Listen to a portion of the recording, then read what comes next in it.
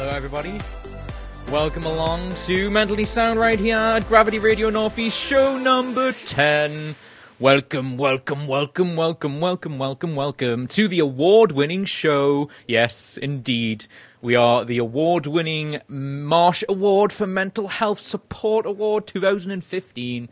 We are the kings, yes, and some insane person has left the door open, and Sharon's very, very kind enough to go and close it. I could have got away with her not doing that, and it's reopened itself, Sharon. What the heck's going on here? We're having... Yes, it's the ghost of Christmas past, yes. And actually, who knows? It could have been Sharon. Sadly, we got some news that Sharon is dead and is now a ghost, and that was her. Coming back to, yeah, you're a ghost, and the first thing you want to do is to haunt us, Sharon, eh? That's not a bad task. But yes, welcome everyone. If you want to be in touch with us, mentallysoundradio@gmail.com, and you can follow us on the tweets or Twitter, which is @_mentallysound. But how are you, Mrs. Sharon? I've just mentioned my co-host for today, Mrs. Sharon Race. Hello, sir, or madam. Well, madam, I would hope, yes. I am alive. Yes. Hello, everyone. Yes. Seems how... She's not just a doorman. Or dead, indeed. Yes. Seems how it's radio. That could have gone quite badly wrong. Is she here? Who knows? That's right. Well, how are you, Mrs. Sharon? Are you well? I'm very well. How are you? I'm good. I'm in a very good mood for some reason, but I've had like half a bottle of an unspecified Coke because other companies are a bit... You mean, cola, yeah. Whatever the right phrase is. But yes, so I'm in a bit of a chirpy, upbeat mood, which is awesome. I just had... I'll not go there. Yeah, we just had coffee, I imagine. Right. Yeah, and you got caught in the rain, which was a bit horrible. I did, yes. It's very nice always to be greeted by, did you get caught in the rain because your hair looks crazy type of thing, yes. And I joked, I don't think she enjoyed the fact I said that she looked rather attractive. And she was just like, how dare you? Oh, no, I enjoyed that. It was the putting down the hair was the issue. Dear, I love having a mess about it. It's really nice to have you, Sharon. I love the fact that we can banter back and forth, and it's all good. But we have a bunch of stuff to get into. I should mention about a very packed show, but I should mention about, obviously, the award that I just touched on, and the fact that I didn't go, but you did, is probably a good start point. We are going to talk about this more later in the show, hopefully, for the mental health news segment. We're going to talk about it in detail, but just briefly, because I know you went.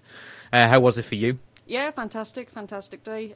Attending Pier Fest down in Preston. What wasn't fantastic was getting up at 5:30 a.m. in order to get the train. Yeah, but, you did the whole day thing because we had the option of staying over, but you did the opted to get up at 5:30 a.m. Yeah, but you did. Yeah. You got the graveyard train, as they call it. Yeah, the first train there. But yeah, no, it was a fantastic day, and like we say, we'll hear more about it and specifically what the award was for. But congratulations! Yeah. Congratulations to everyone. Yeah, that's a good point. We should, at the top of the show, just obviously give a huge shout out to everyone who's involved in this radio show. Obviously, there's people behind the scenes that get a lot of praise off air, but we should mention now, obviously, the Victorias and Gareths of the world who do a lot of stuff behind the scenes, and people like Steve, obviously contributors who come on every so often. It's a big team effort, so it's a team reward. And obviously we couldn't have took everyone there. I did get the offer to go, but I couldn't go. But it is a thing for everyone. I just think that's next year for everyone. Indeed, yeah, and hopefully, as I said when Gareth showed me the award before we started, I hope it's the first of many, and I reckon it will be. I think Mentally Sound will be around in some format for the foreseeable future. But with Sharon being here, one of the things that we promoted in last month's show was your event, your Stuff and Nonsense. What was it? Stuff and Nonsense. Have I got that right? You have indeed. And yeah, we promoted it last month. It was a Christmas extravaganza. I remember with Jazz Riot. Was it Jazz Riot the name of the? Yeah, they were special guests. Look at me with my memory. But yes, so how was it? It was fantastic. Tuesday, wasn't it? It was Tuesday just gone. Awesome. Yeah. So how was it? Who just give a brief synopsis of the evening, how it went, and everything. Yeah, it went very well. We had over 80 people book tickets, which obviously, as the capacity is around 100 comfortable, brilliant. Was pretty good going. So, and we had participants from the workshops. Should explain, Stuff and Nonsense is a year-long project started in September, run by Launchpad. Mm-hmm. And I'm the facilitator of creative and comedy workshops for mental health survivors, supporters, carers. Anyone involved within mental health is welcome to come along, have some fun, contribute to their well-being, and basically we then look to write stuff and present it as a showcase. Very nice. But very, yes, very so good. Tuesday was the first of that. As we said, we went for a Christmas theme, but we had everything going on there. We had special guest stars. We had music. Your good self. That's right. I was the MC and the host, and we had participants obviously participating and acting and performing, which was amazing. And also to finish off, we had a pantomime.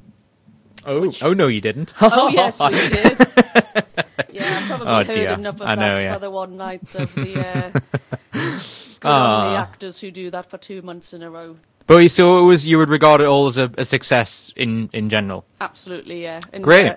It does kick off again, Stuff and Nonsense, in next year, January the 16th.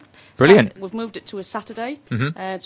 Was requested by the participants so that they can have more time to actually write. Yep. And also so they can basically come along rather than being on a weekday evening. So Saturday the 16th of January, but I'll plug it after we listen to the clips. Very good. Yes. Oh, yeah. As we should mention, we've got some clips from said event. Now, one of them, it seems, is not from my recollection. Looking at the system, it seems shorter than it should, but the first one seems okay.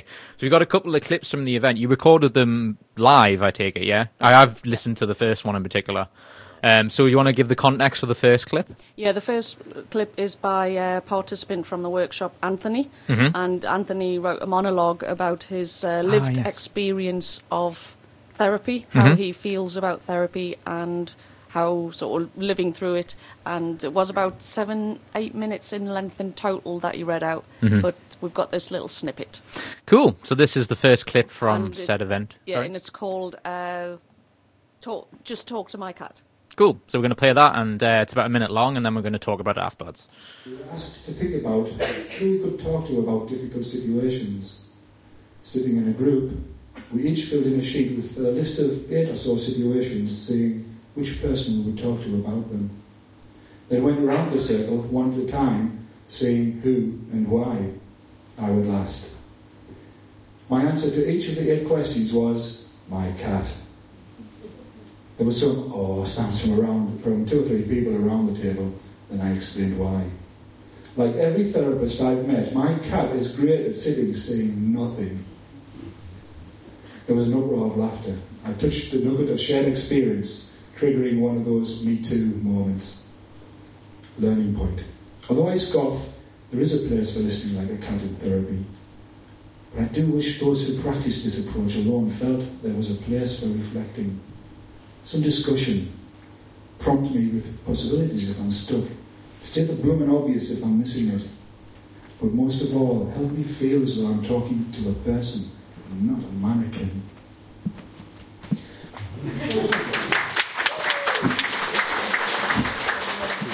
Ooh, nice little clip. So that gives you an example. So yeah, so how give the sort of background to that, as it were?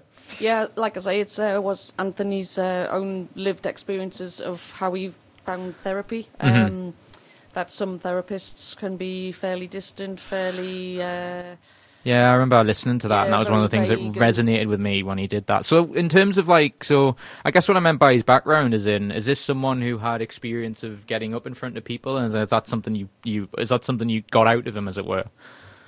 Well, Anthony does get involved with. He's a Time to Change champion. Okay, yeah. And he has done some performing. I think he might have already been interviewed on here through recordings in the past. But his voice does sound familiar, so maybe in a pre-recording. Performing, no, it's his background is he's an engineer, so it's fascinating, obviously, to see an engineer. So I guess he's funny.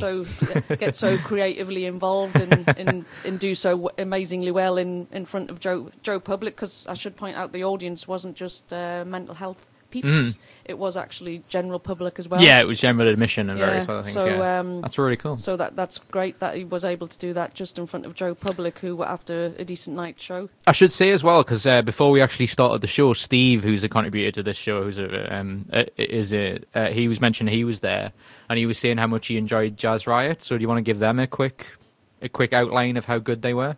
Yeah, Jazz Riot went down fantastically. They for those who don't know, they're a local a local, oh, I can't think the word, they're a local performance poetry group, they'll probably say, no, we're not that at all.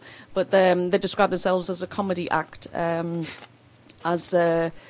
because basically they do funny poems. One reads the poems out, performs the poems, acts them out, and the other one jazz riffs while the other performs. So, was it anything remotely like? I remember reading it when we plugged it in last month's show, and I was thinking to myself, they came across as quite punk rockish. Is that? Yeah. I know it's like right, jazz riot, so I imagine it had a jazzy element to it, but it sounded to me like with the sort of the way that you described it when you sent us the promo, it came across as quite punk rockish, like quite rebellious. Yes, that's it. That sums it up. Yeah. All right. Okay. Yeah. It's just I had a friend of mine who had his girlfriend did a bunch of like she was called Punk Rock Mom, I think, or something like that, and she did a bunch of acoustic stuff, and it was her being angry in the style of a parent, so it would be like something a kid would do that's adorable but annoying to a parent, but she would make them into really like aggressive punk rock songs, and it was very, very, very good. It's a typical like comedy where you get two things that shouldn't go together and mesh them together, and it made it very, very funny. She did one particular acoustic song where it was just about like, you know, a baby getting a spaghetti on their face, and she was just like screaming it in a kind of punk rock fashion, and it just really, really worked. So I wonder if I don't know if she ever does more stuff, but there you go. So what we're going to do is obviously we've got another clip, so we're going to play that very briefly, and hopefully it'll work. It says 8 seconds, but we're going to play it, and if it does cut out, it'll cut out. But let's just give it a go. What's that? Scented bin liner disorder. Yeah. They just have to put a scented liner on it, and she's anyone's. She'll chase them up and down the street. She'll go out with any old rubbish. Like I said, I was in a hospital with her. It's a small world. It is, isn't it? I'm a slob. What? I live with slob. Streetlight obsessive behavior. The bigger the post, the more the climb. Well, I'm a member of the PC Brigade. I love education. I don't know if it was. Is it finished? So do I. It was a road drill. I'm sorry if we were talking during that. I don't know if that clip actually worked because I couldn't hear it. But it's because I don't have a timer. It said it had 8 seconds, and then it went 38, and we're suddenly going, "Is it finished?" Because it just suddenly came up. It had no volume. So oh dear. Anyway, so apologies for the technical errors there. But anyway, if you didn't hear the full clip, we'll put it on the podcast. So please do listen to the podcast. But can you just explain what that was, in case we didn't hear it? Yeah, that was a comedy sketch that came out of Stuff and Nonsense, and basically it was spoofing all different mental health conditions and how people are stigmatized with mental health conditions. And so instead of being specific and naming conditions, we made them up, and it's a sketch about that. But I will quickly say that next Stuff and Nonsense creative workshops start on Saturday the 16th of January, just to reiterate, at Broadacre House, Market Street in Newcastle. So Saturday the 16th of January, and if you want further details, get in touch with the Launchpad on 01912 330382 or email launchpadncl@aol.com. You can also look up laughinglasses.co.uk, which is me. So Yay! You can get in touch with me via laughinglasses.co.uk. Very cool. Do you still do your Laughing Lasses comedy stuff? Like, because I always say, is this kind of what it is now? Because I know you did all the I remember when I first met you, you were doing like Laughing Lasses. I know you don't do comedy like per se on your own, but do you still do anything like a gig called Laughing Lasses, or is this essentially what it's become? It's sort of what it's morphed into. Okay. Yeah, but obviously keep the domain going. Because it makes sense too. Yeah, and it's a nice little meme, or whatever the right word is. You know, I remembered. To show how much of a good marketing tool it was when I first met you after all these years of when we were on the comedy circuit, I was like, I remember that. Like, so, you know, I remember you passing out the flyers and going, encouraging people to go. So, you know, it's like good. It's a good meme. But, you know, I encourage people. It's like being in Edinburgh Fringe all over It again. is. Like, you know, It please is. come to my gig. It's free. I never stood on the street corner. Yeah, to be but fair. that's it. You know, let's not depress ourselves. It's Christmas. But on that note, well, obviously we encourage people to obviously to go to Sharon's project well done on the event as well. Thank you very much. I've heard from the people that went through Steve and various others that it was really good. So congrats and obviously continued success. But Sharon's going to be around for the whole event. So what we're going to do is we're going to take a bit of a song break right now, a bit different to what we usually do. But we're going to play Elton John, Are You Ready for Love? For some reason that was in my head on the way to the radio. So I'm going to play that. And then when we come back, we're going to speak to Zoe Murtagh, who told me actually pre-show that that's not how you say it, but I enjoy saying it that way because it reminds me of Lethal Weapon, but we'll get to that when we come back. So Zoe Murtagh's live interview, she is from Northern Stage production of Sacre Bleu, which is also saying that wrong, but I'm sure she'll correct me. So we'll be back in a few minutes after Elton John. That was Elton John with Are You Ready for Love? Hope you're enjoying. Welcome to Mentally Sound right here at Gravity Radio Northeast, obviously show number 10. Merry Christmas and a Happy New Year in the future, obviously, because it's very close to Christmas, but more importantly, it's very close to Star Wars. Being a huge geek that I am, I'm very excited. But that's probably 90% of the audience don't care, but there you go. I know, yeah, that's another show entirely. But we did mention Star Wars last month's show, so it is kind of becoming a running theme. And you're going to be sick of it by about 2 weeks' time, but that's another matter. As I mentioned, we have a special live guest, which is one of the perks of doing the show, is we get some really, really awesome guests. So please welcome to the show Mrs. Zoe Murtagh. She got my surname. She made me correct her surname. Welcome, Zoe, to the show. Hello, thank you for having me. You're very, very welcome. Thank you so much for braving the bad weather and various other things. So obviously we've got lots to talk about. I mentioned before we started that you are a performance artist. Is that the right description? I know some people really don't like being pigeonholed, but is that a fair description for you? Yeah, I guess so. I mean, it's quite tricky trying to define what it is that I do, because I think I'm still trying to work out what it is that I do. Join the club. Yeah. So I think I'm still trying to find, a job description that fits me properly. Mm-hmm. But performance artist kind of covers all bases at the moment. Basis. So that's what I'm kind of going with, and just sort of tailoring that depending on who I'm talking to. Yeah. Cool.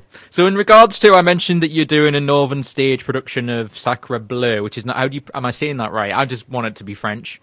Yeah, we say Sacre Bleu using Sacre the Bleu. colour blue as a bit of a pun. Okay. I guess it's clearer when you look at the poster for the show, because we've kind of got the title treatment that shows it really clearly. But, right, okay. yeah, so we go for Sacre Bleu, but then, you can play about with the French. That's quite fun. C'est difficile. So obviously with this being an audio version, we can't show the audience a poster. So do you want to give a brief description for those that don't know what it's about? Yeah, so Sacre Bleu is a solo performance piece that I've written and performing. I made it with my co-deviser and my best friend, Tori Copeland, and together we make performance work for theatre spaces mainly, but also sort of festival spaces. We make work that is about pop culture, identity, politics. They're normally very funny. They have really good music, in my opinion. And this one was about me and my experiences of anxiety. I kind of had the idea to make this show maybe September last year, and Tori came on board, and we made it. We made it a thing. That sounds great. And one of the things I was listening intently, but one of the things I hate about the studio is there's two monitors right in front of the people you're talking to. So it's almost like I feel like I'm being incredibly rude because I just want to lean in, but then I'm away from the microphone. So it's not the most. It's like I wanted to I'm trying to pay attention by listening, but looking like I'm not, which is really annoying. But that sounds really awesome. So. Because one of the things that was in my notes, which I thought you've touched on, is working with your best friend, which must be fun. So I imagine you're going to give her a glowing reference. But what's that like working with one of your best friends? Oh well, it's brilliant because we met at university, so we were both in the same year on the same course at university. And we started working together in our first year and decided that we got on dead good. So just decided to stay together, really, and we've lived together this whole time as well. So we're kind of practically joined at the hip, apart from today because she's down working in London. But yes, so Tori is another performer, and we're normally a bit of a double act. Yeah. So we normally sort of compare variety shows together, and we make original devised performance work together, and we do adaptations of classical texts. But this was the first time working with me as the performer and Tori as more of a backstage role, so she took on the role of dramaturg and stage manager as well as inputting with the writing as well. And we just have a really good working relationship. We kind of develop little codes in the rehearsal room, and we can just sort of convey what we're trying to say just by looking at each other. So it's a really interesting and just a really fun way of working, really. You just show an example of that on this very show. But Sharon, like, is that something, you're a writer yourself in some ways. I mean, you obviously write a bunch of stuff. So is that's you must have sort of similar skills to Zoe. Yeah, it's like being in a mirror, isn't it? So, yes. I don't mean it like that. No, I was just going to ask Zoe, you mentioned about devising Sacre Bleu, and tell us how you go about actually devising a specific piece, because it's such a, I suppose, personal piece, and because it's specifically themed. Can you just tell us a little bit about how that devisation goes on?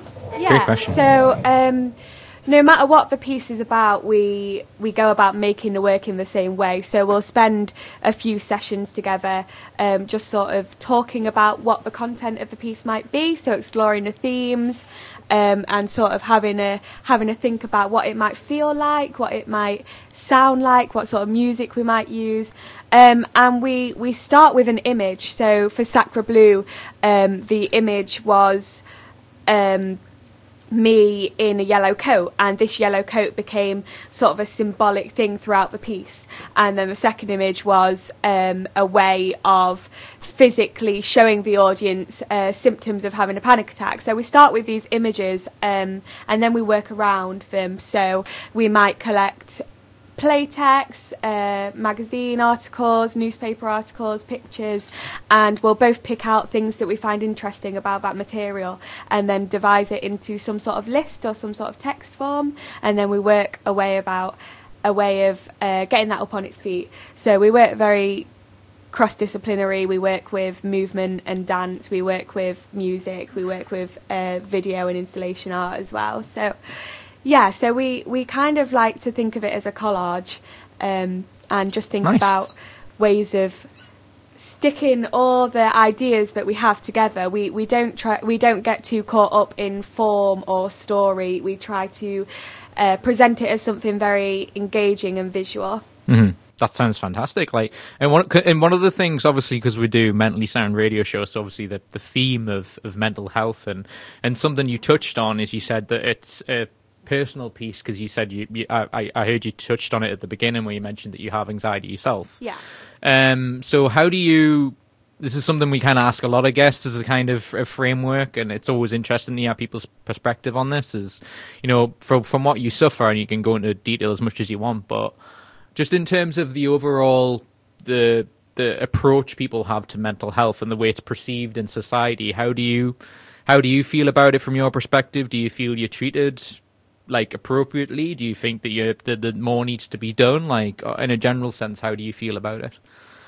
I think a big part of making Sacre Bleu for me was exploring how dealing with mental health issues or dealing with understanding your own mental health can become a part of your identity, but not necessarily definitive of your identity. And I think as soon as I started telling people, so my peers, people at work, you know, people that would be asking what I was up to, members of a family. As soon as I started to open up about making this show, it was really surprising how many people were really eager to open up and go, oh, that's really odd. My sister's going through something similar, or, oh, I know my mum used to suffer from anxiety. And it's almost as if as soon as people are given permission that it's a subject that you should feel open to talk about, Definitely. people are incredibly happy to do so.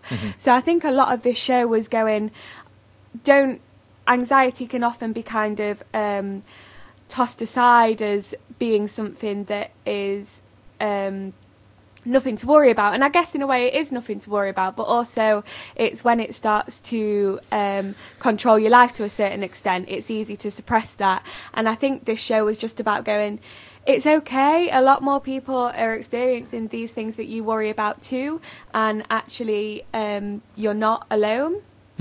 Definitely. I think that's one of the key things that comes up in this show in particular. When we talk about it, is that a lot of people say it is that kind of balance of that, not that, because I think the thing that you were pointing at towards was this idea of defining you, that it defines your life, that it's the only thing. Because it's one of the things everyone knows this. I suffer from bipolar disorder, and one of the things I struggle with is that it can very easily could overburden my life and be the one thing that affects me the whole time.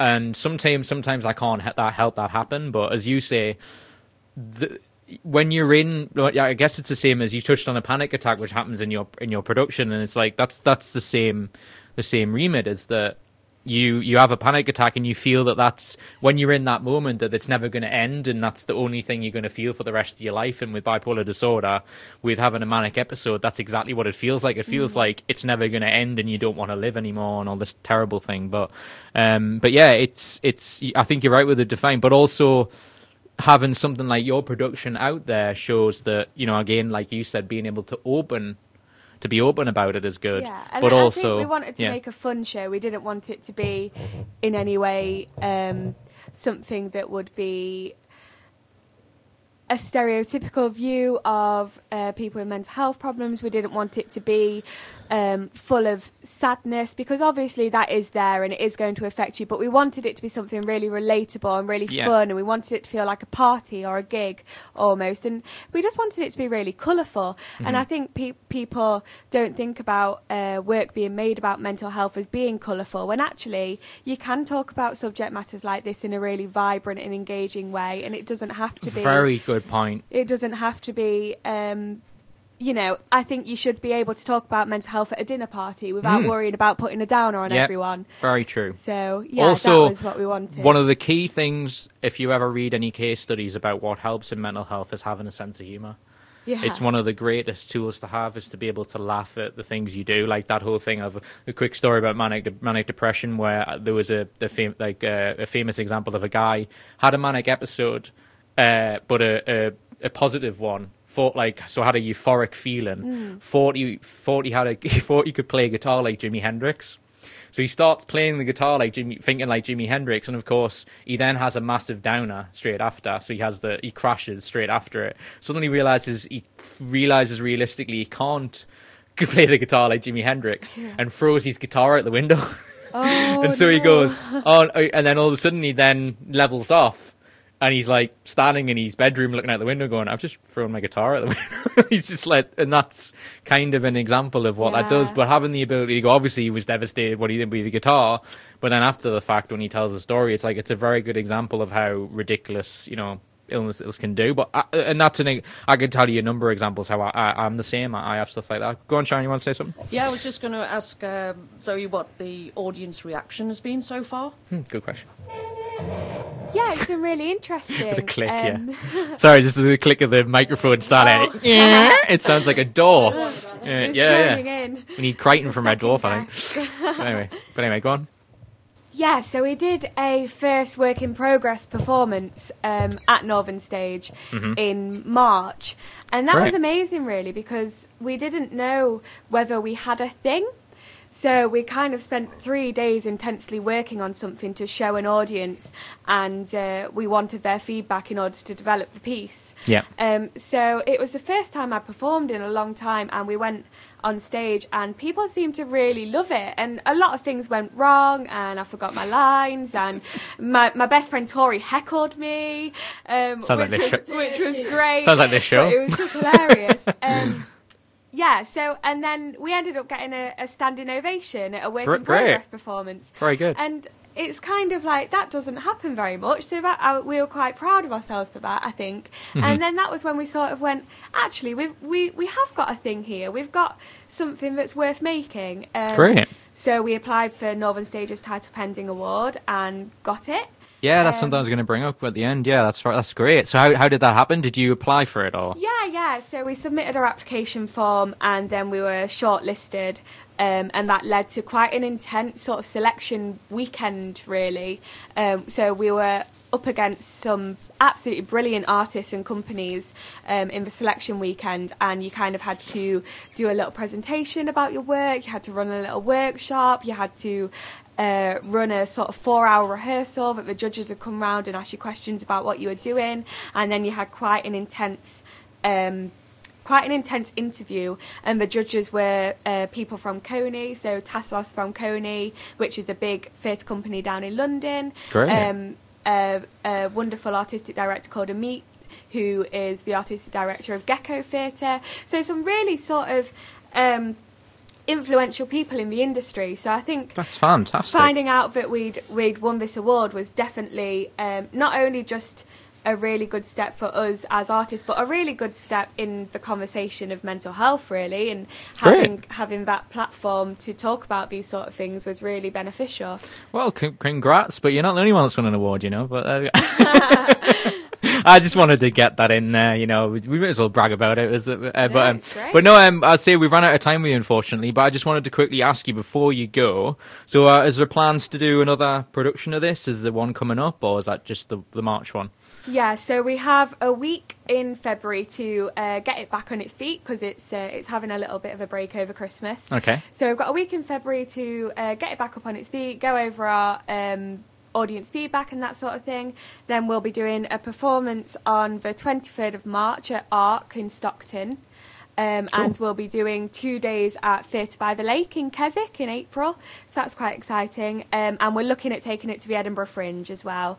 Awesome. So you can hand out flyers. Yeah, hand out flyers, and you can check my Twitter for updates about that. Yes. So my handle is just my name, so it's Zoe and then _Murtagh, which is Murtagh. Awesome. And you have a blog website? And there's a link to my blog on my Twitter, but again, that's just zoemurtagh.blogspot.com. Cool. Is that do you blog? Are you a blogger, or is it? Oh, I do blog. I wouldn't call myself a blogger. It's very far and few in between. But yeah, just basically whatever's on my mind at the time about theatre and health and punk music. Cool. Well, we recommend guys to check it out, and obviously follow her on Twitter. But thank you so much for coming in, Zoe. It's been really fun. Me.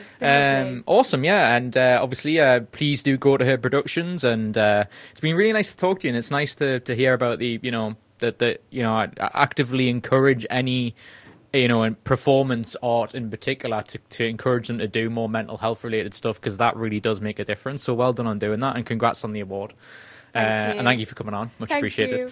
We got to move on, because we got to do a pre-recorded piece now with Tony Russell. This is Positive Practice in Mental Health Awards, which was 2015. It actually happened on Wednesday, the 14th of October. So Victoria went and interviewed Tony Russell, who is the founder of said award, and he's also the co-director of Breakthrough, which is a service user-led consultancy. So this is Victoria interviewing Tony Russell, and we'll be back right after this. You're listening to Mentally Sound right here on Gravity Radio Northeast.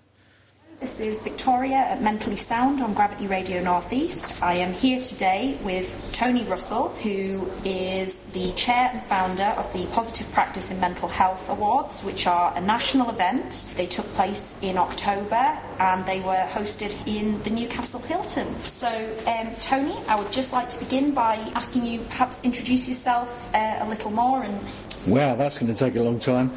I'm the secretary and founder of the Positive Practice Collaborative. Part of our work is to put the mental health awards on. I got involved because around 25 years ago I found myself in a psychiatric unit and thought at the time that they'd give me some tablets, make me better, and everything would be all right. Comes a bit of a shock to find it's not quite as simple as that, and the trick is to find something that helps you cope.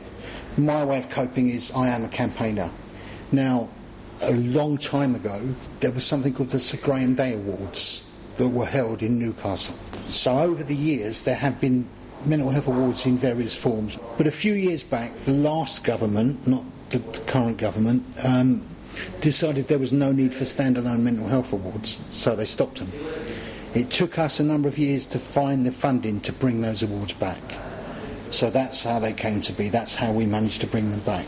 Well, they were a lot easier in the old days because we had a big team of people at the Department of Health helping us, and we had a lot of funding to put the awards on. Since we brought them back 3 years ago, that's a different story because the awards are run on a shoestring. But I just think it's really important, as then, it is still now, really important that we recognise the efforts of people working in the front line. I take the view as a service user that I'm going to get better treatment if the person treating me feels recognised and acknowledged for the work that they do. The mental health awards are really just a small part of what we do. And as I say every year, they're not the end of the process. They are the beginning of the process. What we will be launching next summer is a comprehensive guide to mental health services from the moment of engagement till the moment of discharge and all specialist services in between. So all those nominations that we've gathered over the past 3 years, many of them will feature in this comprehensive guide. And I always say to people, it's nice if you get a trophy or an award certificate, but it's just the beginning. What we want is to provide people that commission mental health services with a tool that will help them make the right decisions. So if you want to know any aspect of what good looks like, you can pick up this guide and it should help you make the right decisions, because as many of us know, for years, in one guise or another, we've had organisations making decisions about mental health when they know nothing about mental health. It's true what they say, behind every man there's a good woman. Nothing would happen if it wasn't for Angie. Let me say that. Years ago when we did the Department Health Awards and the NIME Awards and the CSIP Awards, we had a team of people. The team of people now is Angie. So it's incredible, and I'm immensely proud of her that we're able to stage these events purely by her efforts. Thank you very much. That's lovely. And I ought to say that she was there for me. She's been obviously she's my wife now, but she was a friend for many years before she became my wife. And when I was first discharged from a psychiatric unit, it was because of her that I'm still here now. That really is a very inspiring and lovely story, and especially one of the things that we do want to look at in the future on the show is talking about the impact on relationships and marriages of a sort of almost like a service user carer partnership and how a marriage can survive in that and friendships can survive in that. So thank you for giving us a really positive and hopeful example. What was the decision to host up here based on, and how do you see the North East fitting into the wider picture? Thank you for giving me the opportunity to talk. I'm going to get in trouble if this interview goes any further south than here. But despite my southern accent, I haven't lived in the south of England for over 30 years. And I did, in fact, live in the North East, in Crook. I love London. It's my hometown. But I get fed up with everything always being held in the south. So in the 3 years that these awards have been going, every one of them every ceremony has been in the north. So I'm proud to have them up in the northeast, and I'm going to get into trouble now. There are fantastic examples of positive practice all over this country, but it seems to me there are a lot more examples of positive practice in the north. That is, I'm sure, a really welcome thing for our listeners, whether they be service users or frontline service providers or the executives. I think it's really positive to hear someone like you saying something so encouraging about the work. I'd like to say that, but before anybody thinks I'm living in La La Land, I do know that the services are not perfect, and I know there are some really poor examples of service too. It's just that I'm a depressive, I need to work positively, so I concentrate my efforts in identifying positive practice. I've always said, and I'm proud to say, Angie and I were the first to develop service user-led assessments back at the beginning of the 90s. I never knew of anybody that was assessing services from a user perspective before we did it. Okay, but I always say any fool can criticise a service, but if you're going to criticise, come up with some practical solutions to it. Thank you. I think that's a really balanced and ultimately very positive answer. Obviously, I attended the awards and I did notice that there was a very good representation there from staff from the NHS. Would you like in the future, however, to see more voluntary third sector nominees? Thank you for asking me this question, because I can give you some hot off the press news. One of the things that the Positive Practice Collaborative has done recently is we've appointed some national leads in 7 different areas of service delivery. This very day that's become 8 areas of service delivery, because we now have a national lead for voluntary sector engagement, and it happens to be Helen Mackay from Mental Health Matters here in the North. In the 3 years we have 16 winners from the voluntary sector and about 28 highly commendeds. These awards are inclusive, they're not exclusive. Anybody's welcome to nominate for these awards. We have no control over who nominates, and I can assure you that every one of those nominations is treated in the same way. We try to make sure that our judging panels are multidisciplinary. So we want an MP on every judging panel because we want MPs to understand mental health more than they do.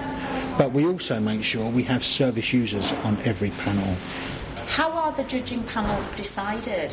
I bend people's ear and beg them to judge for us. Now, let me tell you, we have 110 judges. That's no mean feat. So we have, amongst those 110 judges, we have service users, frontline nurses, psychiatrists, managers, MPs, voluntary sector. I can't think of a body of people that we don't have represented within that list of judges. But I like to think that if you've won one of our awards, you've been judged by your peers, and you've been judged by a multidisciplinary group of people. It's not some fancy group of Sir this and Sir that, or Professor this and Professor that. So you'd say they're certainly reflective rather than elitist? Oh, absolutely.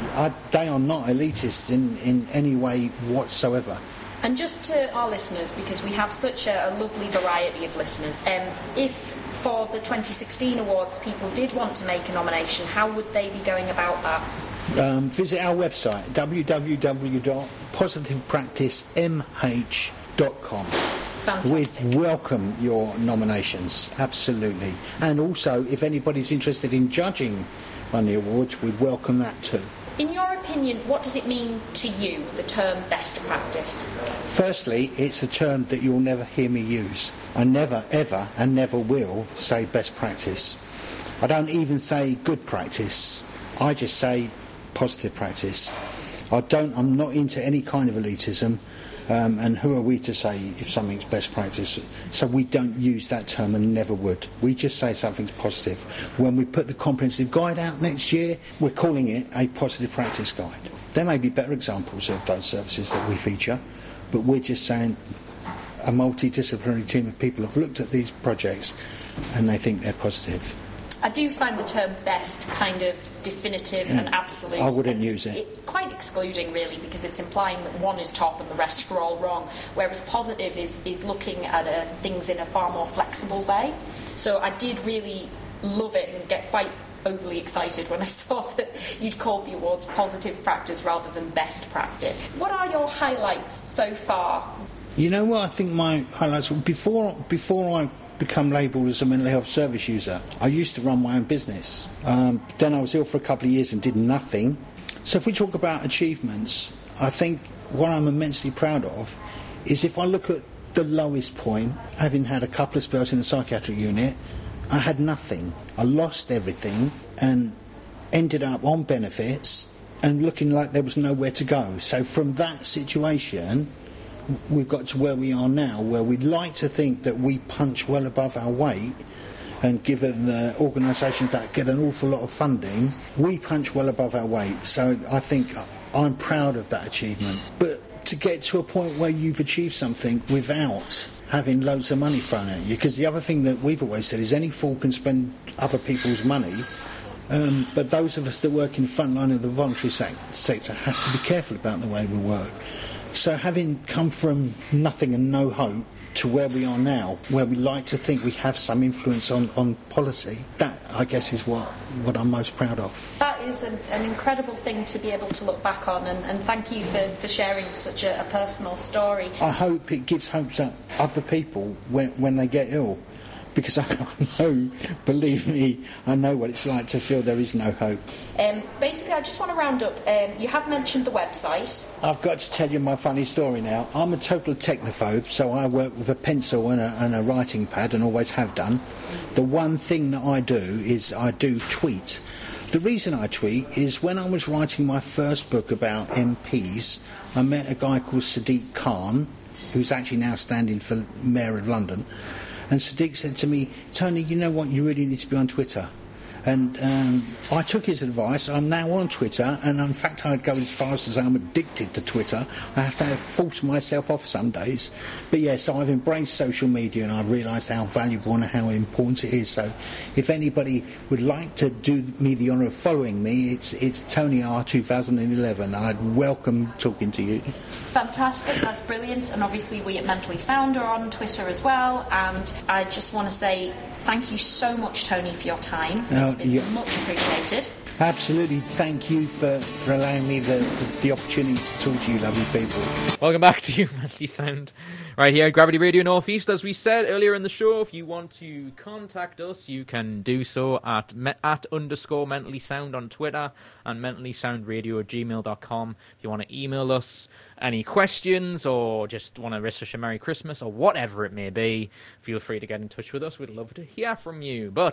So what you just heard was the positive practice in mental health. Tony Russell being interviewed by Victoria.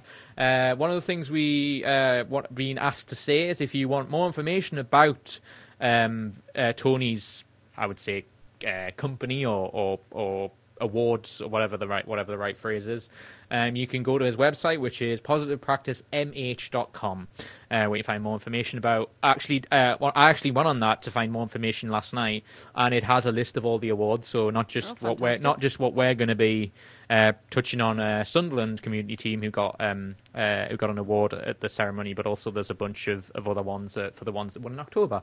So if you want to have a look, please, I urge you to do so. But I thought me and Sharon, because we got 5 minutes here before we play what I just touched on, the interview with Sunderland community team, is to talk about awards. We were just talking about this off air, and I thought it's an interesting debate. And me and Sharon were talking, like, this idea of awards is quite an interesting thing because, obviously, awards are great, and we got an award for the radio show, which, as I said, we're going to touch on more in a 20 minutes or so for the mental health news. But it's almost like getting an award for, and I'm sure Sharon is gonna debate this with me. But one of the things I find interesting about awards is a bit like, we don't do this for the award, it's like, it's a bonus. Yeah. But it's not like, I guess an actor who ends up getting an Oscar probably wants to get an Oscar for the fame, but they don't do it. They don't do it for the Oscar. You know what I'm saying? Like, they do the film, and then it's kind of a bonus if they get that for. Yeah. It shows that they've done a good job, which is obviously, I'm not dissing us getting an award because that's amazing, but part of me feels, like a lot of awards, and this example for positive practice, I'm not saying it's a very great thing, obviously, and it's promoting people who do good stuff, but sort of pigeonholing someone that does a better job when I feel they all do a great job. Yeah, in the sense of they're doing something worthwhile. When everyone should get recognition, yes. is what you're saying. Yeah. So what I felt during the break, I wasn't explaining very well. But Sharon, do you want to expand on that? Like, what do you think in terms of that? Do you think I got a point? I suppose, in terms of awards in that sense. Everyone has a point, don't they? It's all relevant. What do you sort of feel? Do you feel like? I mean, everybody should get recognition, as totally. As we say, and you made a really good point as well, because obviously they are giving awards to a group, which is interesting. The way the awards run usually is that you have to match certain criteria, don't you? Indeed. So unless you tick every box, That's a good point. Don't just give it to anyone. So it's, yeah. I'm not coming across appallingly. I'm just saying. I'm take not. all the You awards. might be. I will. Yeah, I know I might be. Yeah, but I just mean I guess it's great to get an award, and obviously, but I just feel the idea of making it. I guess the point I'm making is it makes it a little bit competitive. Yeah. Or it comes across as competitive. Where Well, it I could guess. be, yes, but again, it depends yeah. on your point of view and what the reason behind nominating yourself for awards, which is normally what tends to happen with these sort of awards. Yeah. Is that Fair point. And then obviously, in no way are we dissing the wonderful work that Positive Practice and Mental Health Awards do, or similar awards. I guess as well. I mean, I think the biggest thing that they do, and what I touched on when I was plugging the website, is they give a list of maybe groups that you necessarily might not have heard of. Yeah. So that's the recognition I think that gives it a good positive spin. So necessarily maybe the person that wins is not necessarily, because I mean, Victoria said to us in the sort of green room that's here that we were a bunch of like 40 or 50 other projects, and it got dwindled down to 4 who ended up getting accredited or whatever they're right. Who got the awards. So that we were part of 4 other people who got the awards. So. It does kind of, but I imagine them 40 people just for being in the conversation would lead to other people knowing about them. So, that's a very, maybe I should look at it that way and not be as cynical as, I'm often accused of being cynical. Well, but. quite often as well, it's good for the community group or the social group that, because they are now award nominated as well. So. Yeah.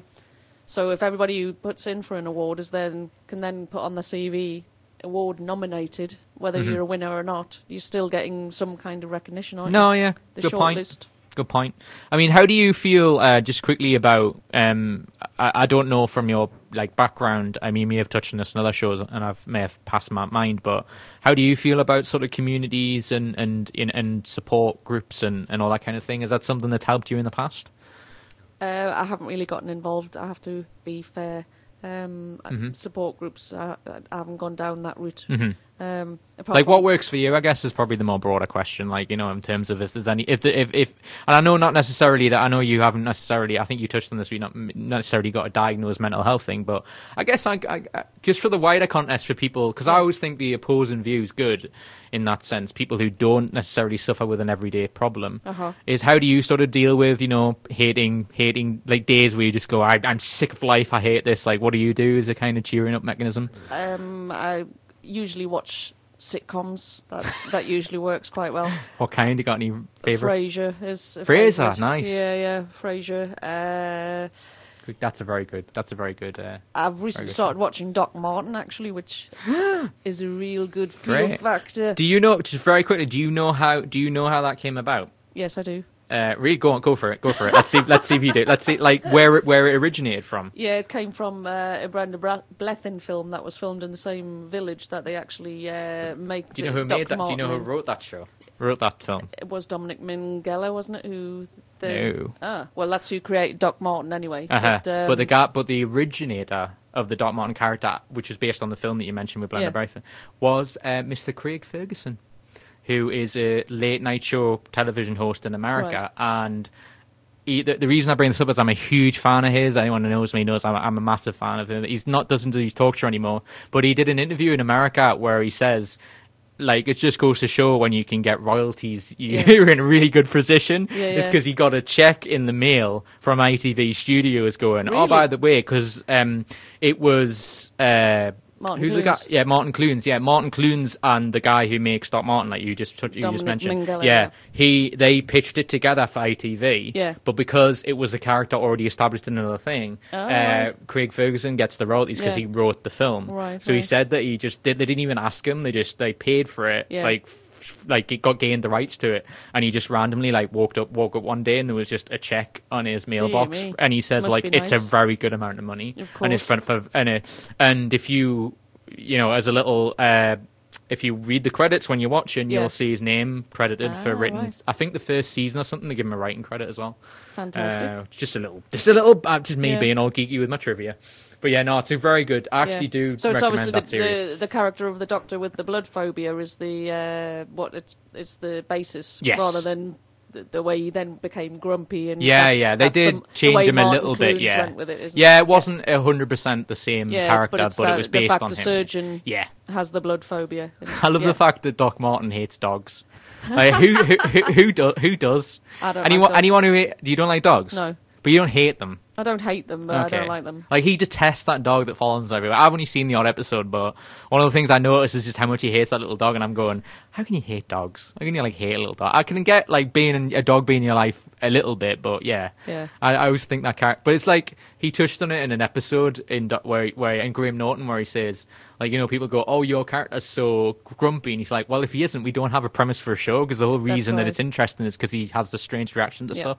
And it's like, he's not going to be 100% happy, otherwise we'll lose that premise. Which is interesting. But yeah, no, I agree with you, Sharon. Recommend so anyway, to get back to the original point, watching things like that it takes you out of yourself and a bit of an escapism. Yeah, escapism. No, I agree. I think a lot of series does that. I'm like that with a lot of like sci-fi stuff. Like I'm Star Trek. Well, of course, sci-fi. Yeah, because it's like fantasy world, so you can pretend that the world doesn't exist for a bit, which is good. Anywho, as I say, we must press on. As I say, so we talked about positive practice just there, and Victoria went and interviewed the Sunderland from the Sunderland community team, Eddie Stanforth, who is actually the clinical support assistant at that team. And they were one of the people that won, got a what's the right word? Commended. That's the right word. For one of for the awards that we just mentioned. So Victoria went to their community centre and spoke to Eddie. So this is said interview with Eddie Stanforth with Victoria, and we'll be back with mental health news in the studio right after. So you're listening to Mentally Sound, and this is Eddie Stanforth's interview.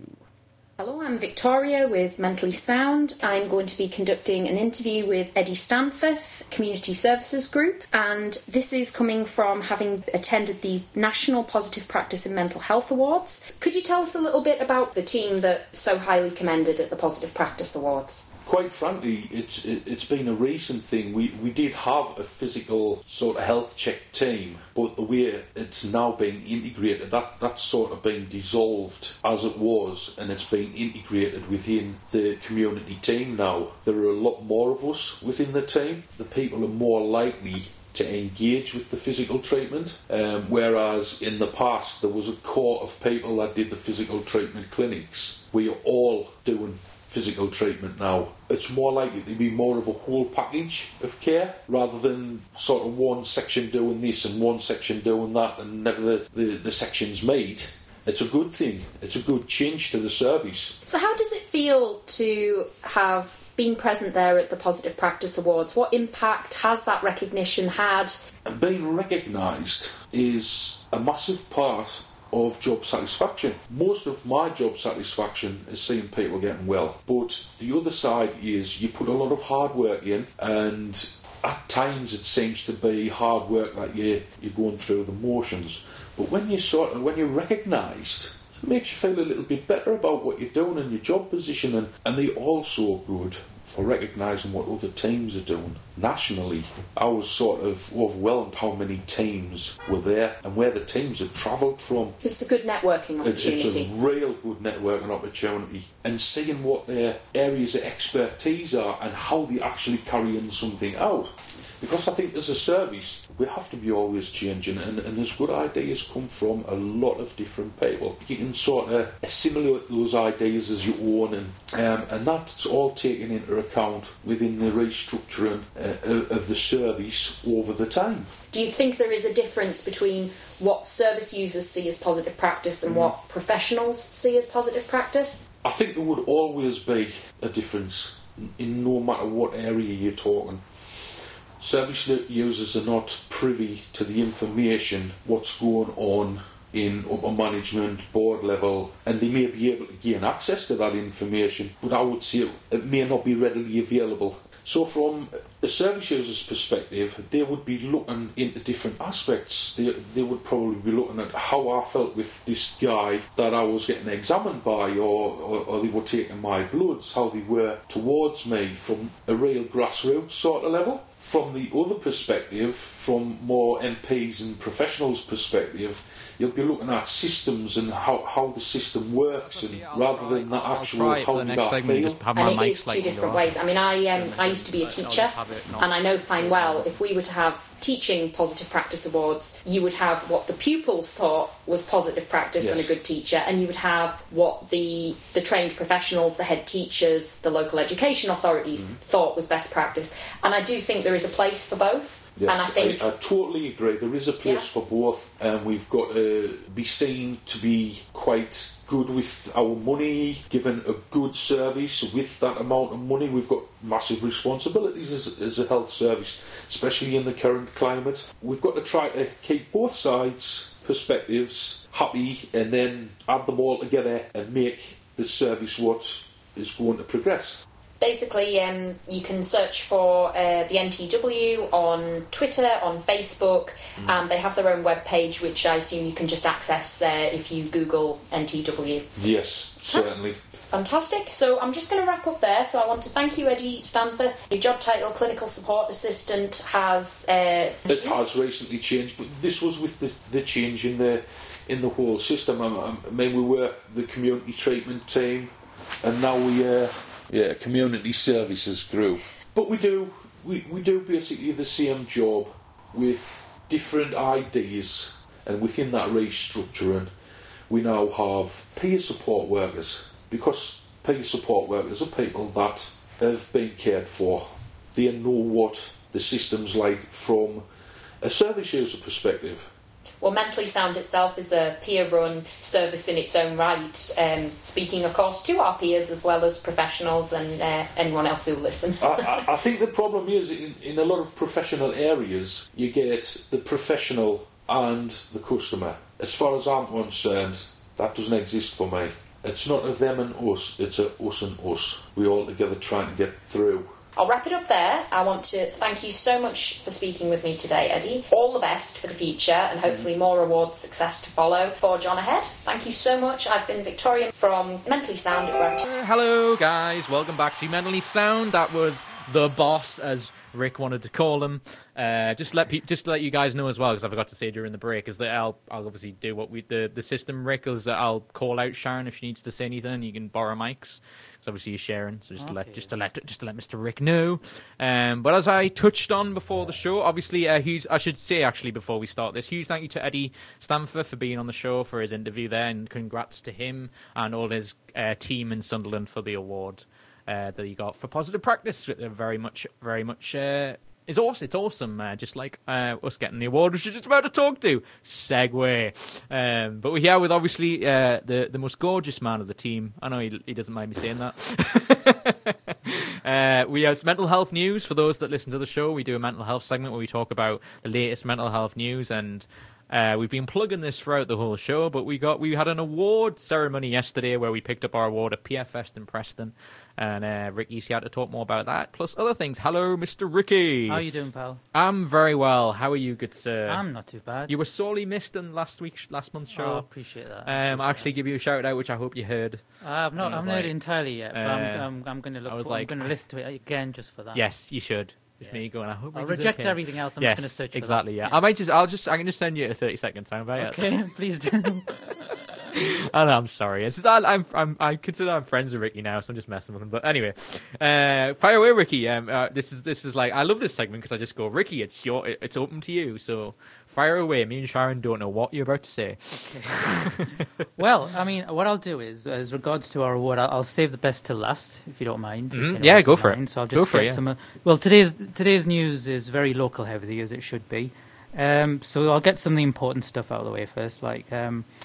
Deciding Together, it's I don't know if you guys have heard, but it's a sort of new public consultation from NHS Newcastle Gateshead Clinical Commission. Okay. And what they did back in November was to gather feedback from the likes of carers and mental health professionals, service providers. So it's a consultation between professionals and the public in one sense. It's a forum. And just as to how to arrange services better for the future. So this will include things like inpatient and community services, what it's like to make it easier for service users, carers, to make sure they get the support they need as well. So this consultation, as I said, started off last November, and it's gone through to the 12th of February. So there's a good couple of months there for people to pitch in what their opinions are. If you want any more information on that, just go on www.newcastlegateshead.ccg.nhs.uk for more information. Cool. That sounds like a real positive step. Really does. I mean, what's your sort of take on that from your perspective, like when you read it? I was encouraged because, I mean, what we as awareness campaigners want is more talk, more consultation between ourselves, be it service users, ex-service users, with professionals, and it's basically down to engagement, isn't it? We always welcome forums, and that's what we want, and we all want to pitch in what we think our experiences, and you'd think by gathering that sort of information that you know, the services would be a lot better. Definitely. I mean, this is something that you know, it's going to come up a little bit later, actually, in this segment about It's a Wonderful Life, which is obviously one of the best films of all time. I think it's hard to dispute that. And in the film section, we're going to talk about this. And one of the things that I found interesting is that and it's something I brought up, you know, privately in the meetings for this show. Something that I find that resonates with me is that, you know, because one of the things that we encourage people to do here, which I is right, we should reiterate, is that obviously this is a show of opinions in the sense of experiences and individual experiences and what we think about things, and it's very much a responsive show as well, as in, like, especially in this segment. But one of the things I brought up, which I thought was relevant in the sense of, we do obviously actively encourage people to go to their GP and there's going to be people out there who are going to know more than you. But in terms of, but one of the things, and I think, you know, this particular example that Ricky just said, it resonates with me, is that the other side of the coin is, and I have a very great example of this in my experiences, they're not always right as well. Like, and this is one of the things that I also feel with the awareness campaigns that are out there, that's obviously a focus where I much rather respect mental health professionals and companies and industries who turn around and say, but we're learning as well. Some people have the approach, like some doctors I've been experiencing, I mean, I nearly died with stubbornness of the NHS, is that they gave me a drug and basically then turned around and said that I'm responsible for the reason my body's failing me. Now, that's if you said that outside the box of the NHS being having to admit that they're wrong, and I had to legally fight them, then that's a problem, because, you know, that can lead to them kind of pretending it's all okay. So I'm not trying to, you know, because for the most part we can all agree. I don't know what you think, Ree, but can we all agree that we're all trying to do the same thing and trying to make things better? I mean, I think we all have our own good and bad experiences with the NHS. But on balance, we would like to think that there's more good than bad. Yeah. I know in my experience that's the case, and I always want to champion the NHS. But because we have a bad experience and choose to express what happened, it's not like an anti-NHS. No, not at all. Not at all. You know, like tirade, if you like. But I guess I'm just making the point of, is that, you know, individual cases should be treated as such, and Absolutely. if the individual person turns around and says this isn't beneficial, that's not for people to then start blaming said individual, because that's what I usually find that happens, is that, you know, if a person isn't getting the right, because it's very much a trial and error process. So when you're in that situation and you see a bunch of people, especially people you know who have known you a long time, and go, why isn't he getting better? Automatically, and what worries me is there's mental health professionals that are doing this, that start blaming essentially the victim in this scenario, of the person that's going through this hell and is trying. The key distinction I find is that you've got to ask the person the question of, does that person want to be better? Yeah. And I can guarantee everyone. Obviously, I had moments where I didn't want to get better, because I felt like there was no end to this. But I would say 99% of my attitude towards it was I wanted to get better. And so, if you meet someone who's given up from the first hurdle, then you can obviously make that argument. But from my perspective, when that happened to me, I can categorically say to people that I didn't want to give up. I tried as hard as I can. What was also pleasing about this bit in news was that in this sort of phrase now, it's becoming a bit of a worrying terminology, is postcode lottery. It was something that was used before, like in regards to cancer care, palliative care now. Now we're hearing it more within sort of mental health fraternity, which is something we don't want to get blown out of, worrying, where stats become worrying, it gets blown out of proportion. We want to simmer that down. So if trusts are taking upon themselves to have an open forum, then we can prevent that sort of thing from happening. So very good point. Yeah. Very good point.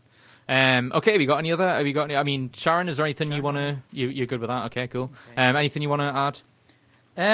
Well, before I get into slightly some more local stuff, there's a little fun one here. How many did you watch? You weren't a fan of Sesame Street when you were a kid, were you? Yes.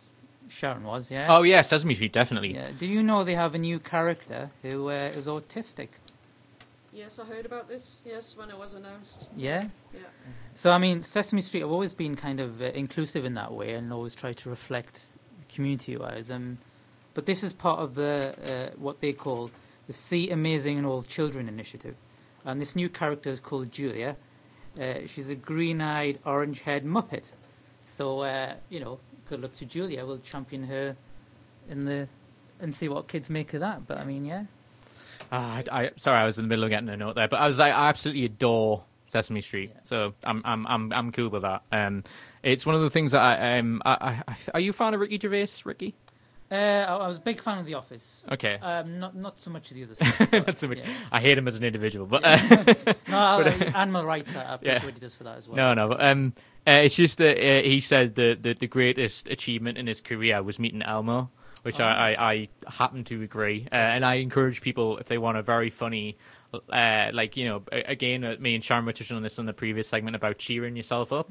You go on YouTube and see the outtakes of him meeting Elmo. It's hilarious. It is X-rated, so anyone under 18, I don't recommend to have a look, but it's just hilarious because he says some incredibly controversial things, and just Elmo's reaction, like the guy who obviously is playing Elmo is like, going, I can't say this. And at one point Elmo goes, because Ricky goes, these are the things we can't touch on the show, and Elmo goes, why? It's because this is all your stuff in your stand-up. And I'm like, yeah, that's exactly why we can't say it. And Ricky's like, good point. Anywho, but yeah, cool. Okay, so a couple of local information, really. So within the festive season, Crisis, their annual sort of festive dinner is on the 25th and 26th of December at the Skylight Centre at City House on City Road. Free to all over everyone who's over the age of 18. On similar theme, Mental Health Matters have their third annual Boxing Day lunch, and this is specifically for homeless people, lonely people, and those who are vulnerable. If you know anyone that would benefit from this dinner, just contact Tony and Paul on 01912731659. They're at the Oasis Cafe, and this is based in Cruddas Park in the heart of the West End, not far from me. I think I've been there. Yeah, I've been to Cruddas Park. It's a nice place. Yeah. You can't miss it. I think it's surrounded by like sort of tower blocks and stuff, so it's quite well hidden. But once you get there, it's great. Some good-hearted news. Again, this is just around the corner from me, West End. It's been dubbed the UK's busiest food bank. I don't know if that's worthy of, it's not particularly too proud to mention. But anyway, they had a big burglary recently, but the solidarity of Geordies and people in the West End came together and raised money and bought presents. These include people from the Metro Centre, Eldon Square, Newcastle Round Table, Newcastle United Foundation, and a Sleep Out charity as well. So I was particularly pleased with that, as it's as good neighbours are. Because it was actually Christmas presents, don't it was Christmas presents, yeah. Wow, nice. To people, vulnerable families as well. So we all sort of chipped in together, and I think as Geordies are, we're the best, aren't we? Yeah, Sharon, is that something? For your perspective, is that something? That's something I always feel that I've never done that I really should have done. Is maybe giving my time this year or something like that. Is that anything you've ever done? I have done some bits and bobs, in the past. Yeah, I really think I should do it. Not a great deal, to be fair. Yeah. But I have done charitable events, shall we say? Mm-hmm. Yeah. Well, you just did one technically. I mean, you did a very good event, obviously on Tuesday. Yeah, the Stuff and Nonsense event is more community based. Event, but that's actually a really good point. I mean, we were touching on stuff and what you're saying about bringing people together is not something that you usually do, but actually you can make an argument that you do it. It's just not under the remit of mental health in the sense, it's done with comedy and laughter. That's right. Because humour heals, as we've said many times. Yeah, who needs morphine? We need laughs. That's what we need.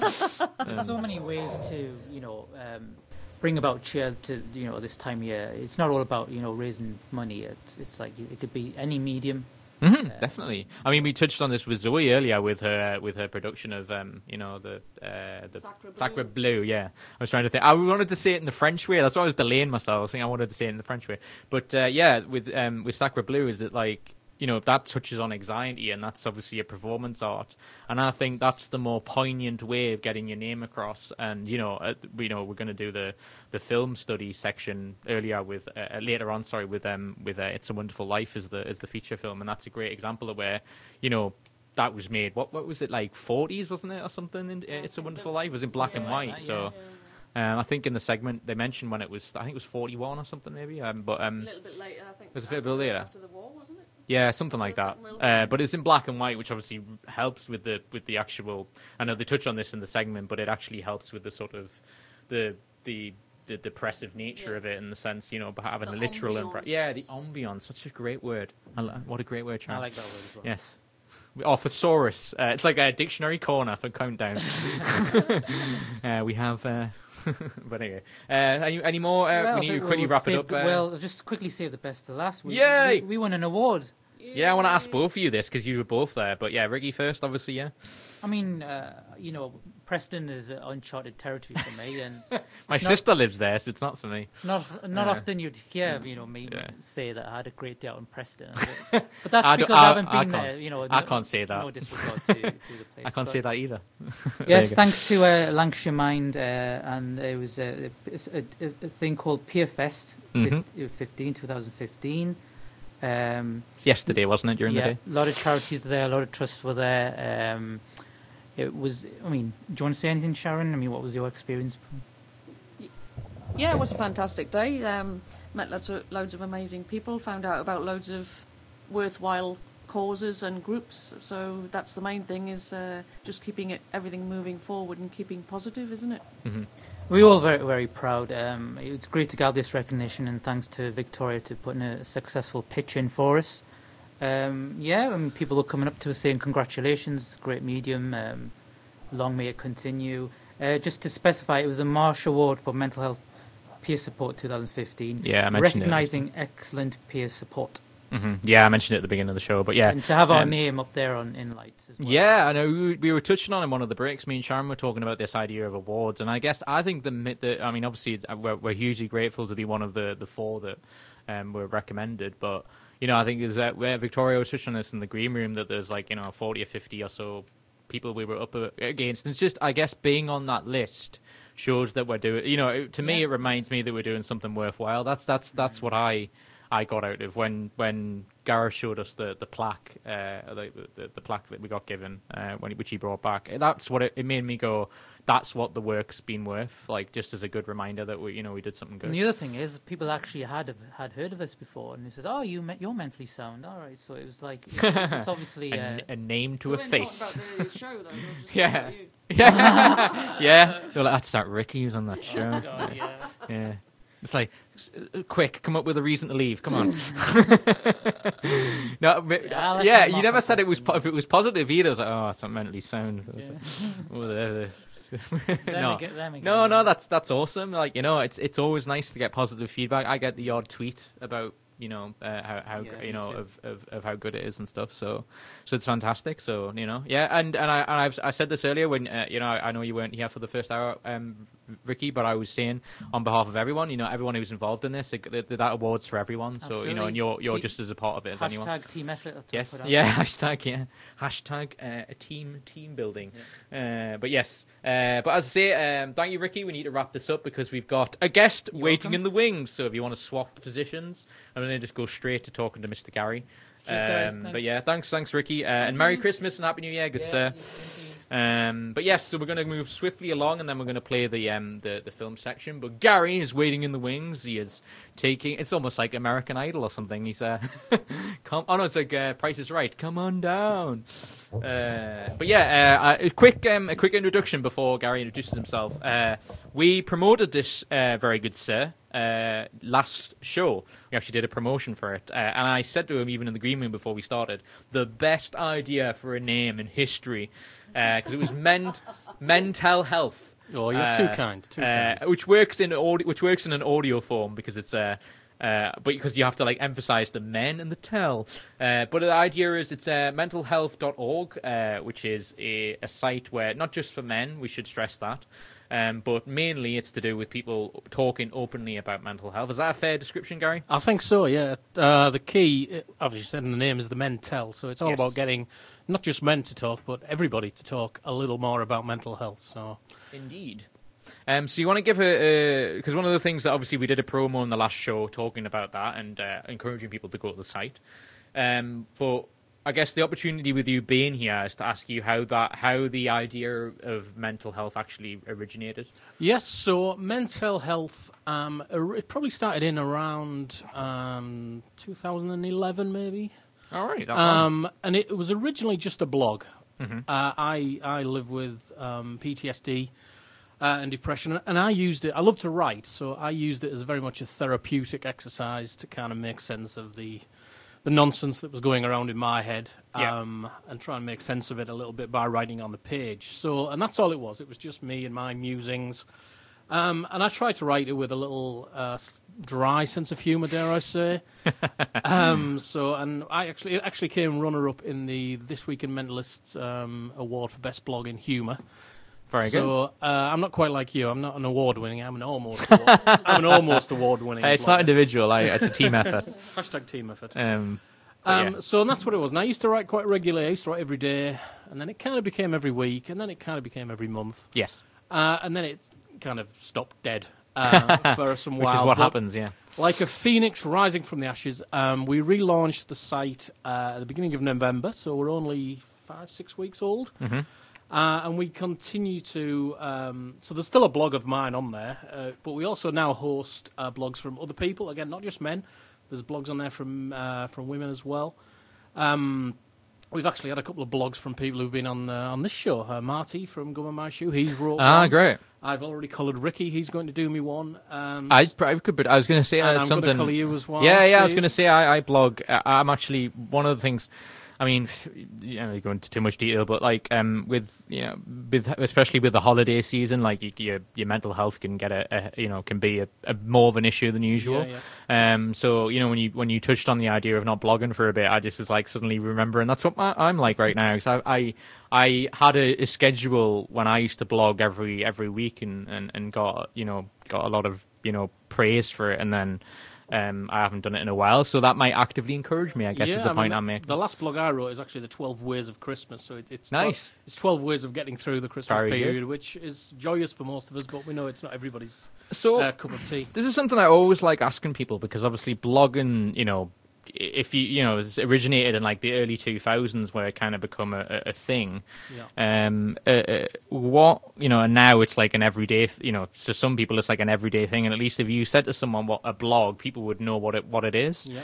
So I guess my question is, what from your perspective, because there's a lot of people that do it, but I guess some people care about it more than others. So how did you get to the point where you got in front of your computer and said, I've got something to say and I want people to read it? I used it, as I said, as purely just a therapeutic thing. Kind of when I was first diagnosed, I didn't really understand I had PTSD, but it didn't really mean anything to me. It was just a blur of emotions and feeling. Yeah, it was just a couple of letters.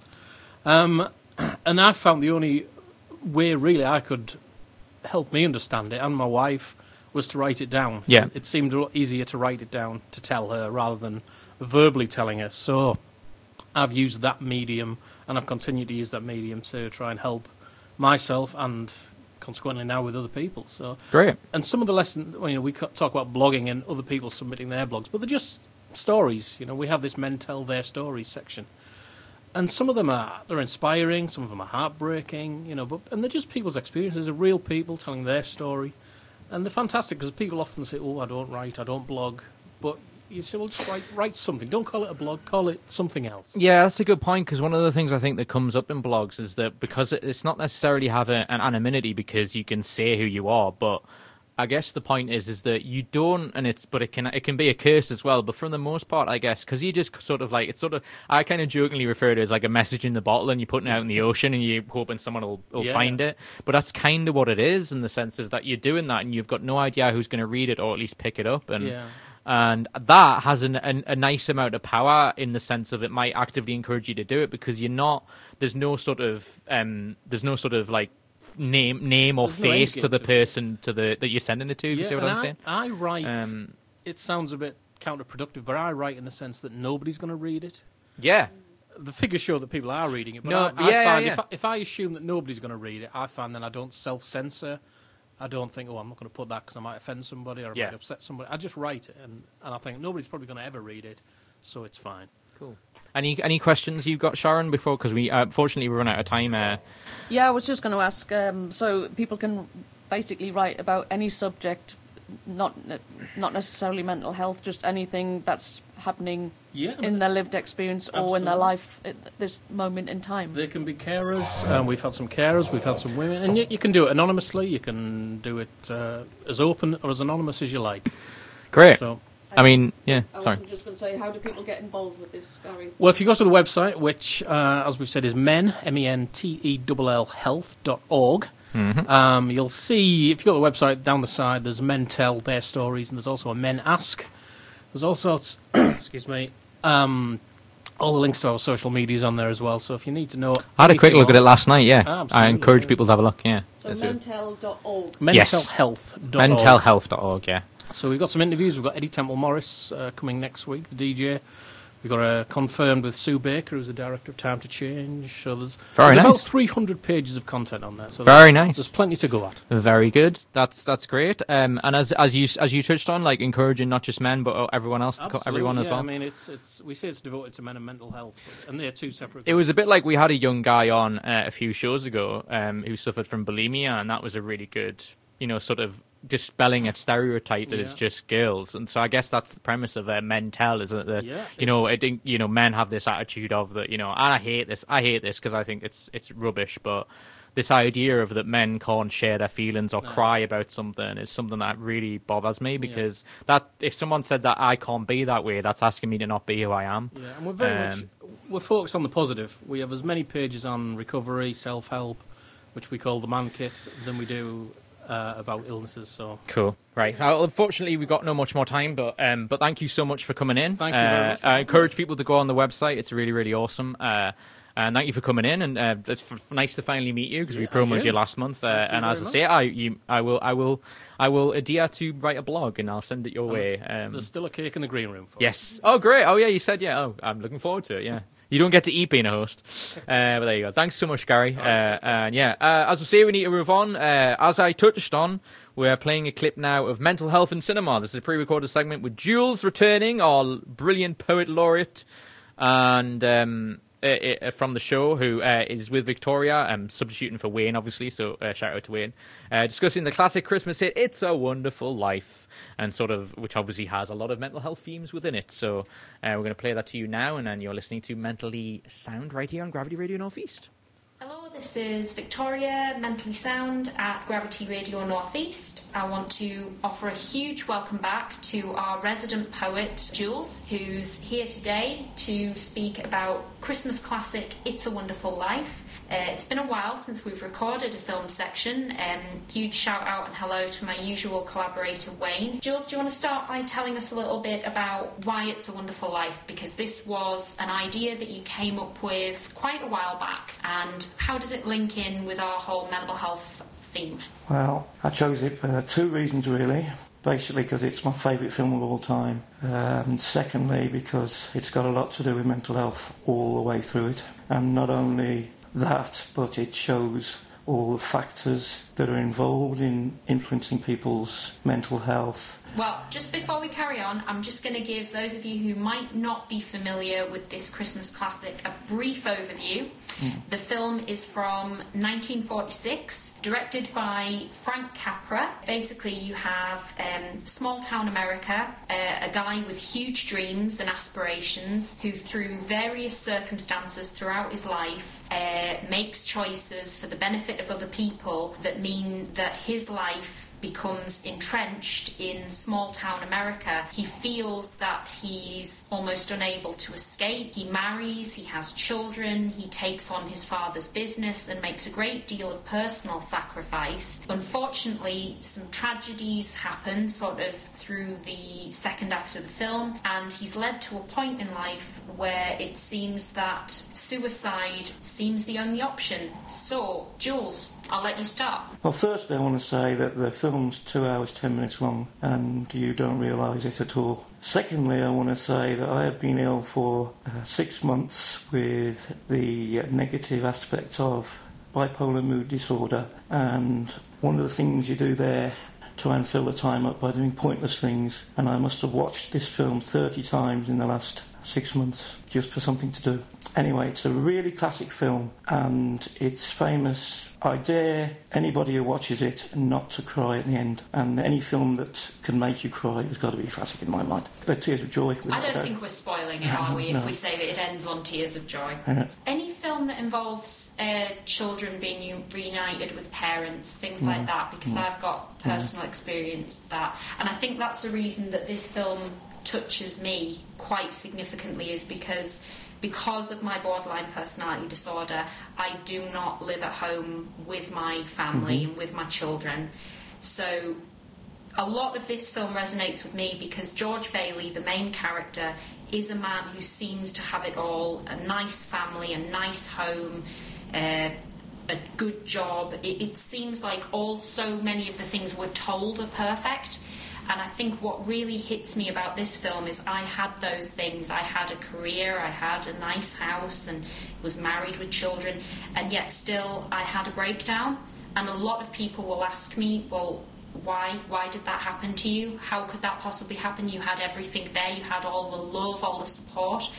And I can completely connect with the character of George Bailey, because partly I felt that I didn't feel that I deserved all those good things. The other people in my life deserved other good things, but not me.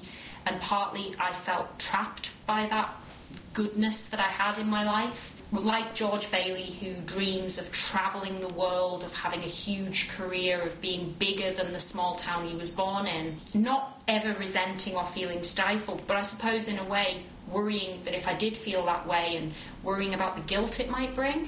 Does that make sense at all? It's a very good point, but I look at it the other way, this film. I look at it, and obviously it's a personal thing, that's for you. Me, I actually see bipolar in this film. I wouldn't say the James Stewart character is really manic, but all the things that are involved are sort of there. I see the bipolar attitudes more actually in the uncle, the one who's forgetful and who puts the rings of a string on his finger to remind him to do things. Uncle Billy. Uncle Billy, now he reminds me definitely of that. The main thing really is, as you said, the film itself highlights the things that can make you depressed. We had a bit of a debate before about a quote that I found. Even the intervention of people is insufficient to save the hero, whose despair puts him beyond the help of human agency. It's true that George's friends and beneficiaries come together to make good on the building and loans shortfall. Basically, some money is lost at the place that he works, and that's part of the trigger into serious depression and sort of suicidal feelings. But that only addresses his superficial and immediate problem. We know what really saves him and what keeps him alive, so the community can band together. Divine intervention. And again, just before I go to Jules, because I know you quite strongly had feelings about that quote, but I'll just explain that basically George has lost a sum of money through no fault of his own.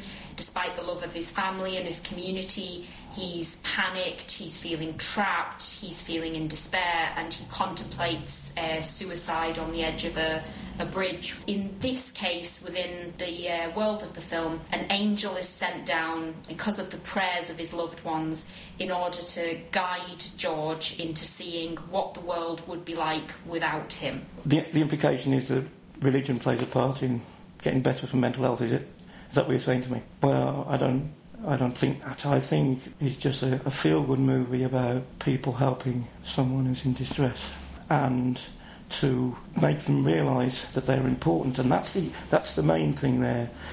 When you're talking about mental health, is that the way that you establish that you're important in life and people show that you're important in life lifts your mood and makes you feel as if you want to live. And that's what this film does all the way through. And looking at the film, Clowns the Angel, I watched it, when I first started watching it again, I was surprised how little of the film he takes. But when you think about the film afterwards, that's all you ever really think about, isn't it? Do you agree? Yes, very. He only takes up like 10 minutes of the film or something out of the 2 hours. But he's obviously the most important character in it, apart from George. When you mentioned earlier on, looking back at your first comment, what the film shows is that George, James Stewart, is doing loads of good things all the time, putting himself out, sacrificing, and he may feel, like we all do, that I'm doing all this stuff, and why am I the one to suffer? That is, well, it's a shame, isn't it, in life? The important thing, again, to remember is that when that does happen, often there's nothing that anybody can do about it, is there, until it's too late. I am not religious. I don't believe that, for me, divine intervention would be the solution. I do agree with the part where talking about, you can have all the great friends and family in the world and they can address some of your immediate problems. They can help you out with money. They can be there to support you and have a cuppa with you. But when it comes to long-standing mental illness, when it says divine intervention, for me, it's been certain service intervention and my own personal intervention of certain wonderful special friends. But well, I would say, for me, it's important actually, and this film is good, but it's not real life, is it? You're fortunate, Victoria, in that you've got a backup system or whatever, friends and family. A lot of people haven't. I haven't really, to be honest. And what do people who are living on their own, how do they cope? Old people and... Do you think that certain people would take comfort in seeing a film like this, that if they are lonely, that there is warmth and love out there, and that warmth and love can make a difference? Well, that is exactly why the film makes you cry, because you're thinking about this when you're watching it. It could be me, and it's so good. Happy endings come. It just makes them feel as if they... Actually, it probably makes them feel as if they would be prepared to do that for someone else, if I think about it. If you watch that film, you actually want to help other people, don't you? In a way. The feel-good feeling, it makes you feel kind of human and... I think the overall message of the film, because it is basically, like you said, it's only the last part of the film, but when the angel comes and shows George, James Stewart, what the world would be like without him, and the world without him is a dark and bleak and quite depressing place, and all the good that he's ever done is obviously not done. Worst thing anyone ever says to me is, just think what the world would be like without you, how sad we would feel without you. And do you think that that's the right message or not? Yeah, I do. We've both been through thoughts of suicide and severe depression. Certainly, yeah. And our mind, we lose total control of rationality. So people can tell us things and we don't listen. And in truth, we know in our own minds that it would be a stupid thing to do, don't we? We know at the back of our minds that we are going to leave people worse off through grief, whatever else, But we're that desperate, and we feel so low in ourselves that we feel as if we're not worthy of being alive. And it's sad to say that, isn't it? And that's how strong the mind can be when you, depending on the factors that are involved, and also the type of mental health you have. Before we finish, one other thing I want to say that is important about this film is it's in black and white. And I think that makes a tremendous difference to the feel and compassion of the film. You know, it makes it feel more homely. I think it adds to the mythic and the whimsical and the sort of lighter elements of the film, which helps you to then see the darker undertones much more clearly. The contrast between the two, the sort of the fantasy and the reality and the light and the dark, I think shows up so beautifully in black and white. I think it'd be a great idea to do another one on this subject. And if I was going to suggest a film, I would obviously say One Flew Over the Cuckoo's Nest. Would you agree with that? I think it is a film that has been analysed an awful lot, but I do think that the mentally sound way of looking at things is quirky and unique enough to make our own take on it quite interesting. Great, so if you could email us at mentallysoundradio@gmail.com, and I want to offer a huge welcome back to Jules. You've been much, much missed. We hope to hear much, much more of you in the future. I mean, suicide is obviously something that is covered quite a bit in the media and in films and television, but if you are genuinely experiencing any sorts of thoughts of suicide, please get in touch with either your GP, a mental health practitioner, anyone that you trust. Do not suffer alone and keep yourself safe. So from Mentally Sound here on Gravity Radio, we want to thank everyone for listening. Bye. Bye. Welcome back, everybody. Mentally Sound. That was Emily Sandare. I'm phasing her out, which I'm not really, because if she was here, I wouldn't be phasing Emily Sandare. She's awesome. But yeah, we've only got a few minutes left of show 10. Welcome back to Mentally Sound right here on Gravity Radio Northeast. And we have an extra special guest, a returning poet laureate. I don't know if that's the right description, but I regard him as that. The lovely Jules. Welcome, sir. Oh, thanks. I'm glad to be back. I'm I'm really... good, how are you? Yeah. Good to see you. It's really great to have you back, Jules, seriously. And I'm glad I got the opportunity to give you a couple of minutes. I hope that's enough. But as I say, thank you so much for doing It's a Wonderful Life. I've said this in an email. I don't know whether you saw it, but I thought it was brilliant. I honestly did. I thought you shined in it. I'm going to say that to you on the air. I really enjoyed it. One of the things that you said to me, which resonated with me, I just wanted to give your quick opinion, and then Joel's going to do a poem and end the show. But I just wanted to ask you quickly, because this really made me think afterwards, because I think it was such a great point, and you said it so eloquently, was this thing about, you said one of the things that people, when they suffer a mental health problem, you were talking about your own struggles, but I think it resonated with a lot of people, because you said something to me which I don't think I described well enough, and you did really well, was this idea of the problem with dealing with someone with a mental health problem is their way of dealing with everyday life and feeling like they matter comes from external people. It comes from the people that care about them. And the problem with the whole scenario, which is what you were kind of like paraphrasing, was this idea of that we don't, because people think we're sort of like, the way I took it was like, because people were almost asking for extra attention and extra support, they think that's us and not the illness. And I really felt strongly about that, because that's something, you basically treat as a different person when you're ill. Yeah. And no, because what resonated with me is you were saying that's a byproduct of the illness, which is so true, and that's something I don't think people understand, because they think it's just you're giving up and you're trying to come up with an easy way of getting better, but it's actually the symptom. I really loved it. So it was really good. We've got a split personality. Personalities. No, definitely. That's why, like, you know, in particular, I'm sure you'll resonate with this, with us both having bipolar disorder, is that that's why it's almost always intertwined with borderline personality disorder, because it's almost like we're two people. Can you be close to the mic, Jules, when you talk, just to let you know? Yep. But yeah, I just thought you did a great job. I think that's the best way of summing up the segment. I really loved it. It's a great thing. I hope you do more of them. Obviously, I encourage Wayne to come back as well. So maybe he might do a three-way thing. Hopefully, maybe. We're thinking of doing One Flew Over the Cuckoo's Nest. Brilliant. It's been done before. Yeah, I heard you say that. Yeah, which is cool. But I honestly, I thought you did a great job, and it's great to have you back, Jules. Yep. But yeah, I just wanted to. Jules wanted to do a poem. Is it one of your own? Or I know we got another person. Well, no, I'm doing that. The other guys. Yeah, the anonymous one. Yeah, because we got sent an anonymous poem, which we're not going to say who it's from, obviously being that's the word. I don't have to say the name. Yeah, cool. But so Jules is going to say the poem, and then we're going to say goodbye. So very quickly. Right. This is called Mental Spring Clean. Day 3 of my recovery. No longer attracted to A&E.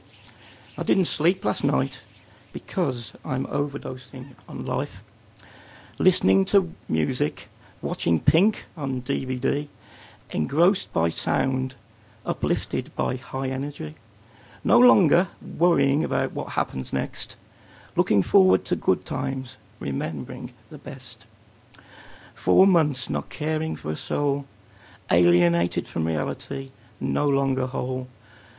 I've lived in squalor without a care, just not normal, just not there. I realise that I'm moving forward. I'm starting to consider jobs that I've ignored. What's going on? I spring clean the lounge. I feel happier. I've come around. Thank you. Wow, that's awesome. You've got such a great delivery, Jules. You can clearly tell that you're a professional poet. But yeah, no, that was awesome. What a great way to end. I'm just sorting out a song. Anyone got any recommendations for the last song before we go? Last Christmas by Wham. Let's see if it's on the database. But no, it's good. Thank you very much, Jules. That was really great. That was really great, and thank you for the person who sent the poem. Yeah, yeah, I've got Wham. I would be upset of Gravity Radio to not have Last Christmas on the on I there. prefer We Are the World, but Wham will suffice for just now. Cool. Right, that's it. Show 10 has ended. Thank you, obviously, as well. I've said this to everyone on the show, but Jules, I want to obviously thank you personally for being part of the team. The award is just for your contributions as well as everyone, and I was so pleased that everybody... Do you know, we started off small, didn't we? Do you remember, Sharon? Yeah. And look over at us. 9 months... Take a look at us now. Yeah.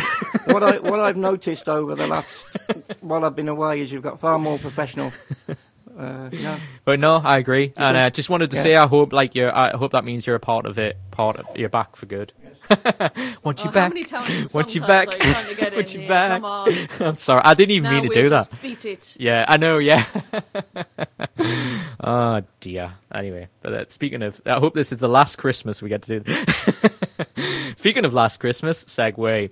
But no, seriously, Sharon, it's been a pleasure. I always love when you do the co-hosting, so I hope that this isn't the last.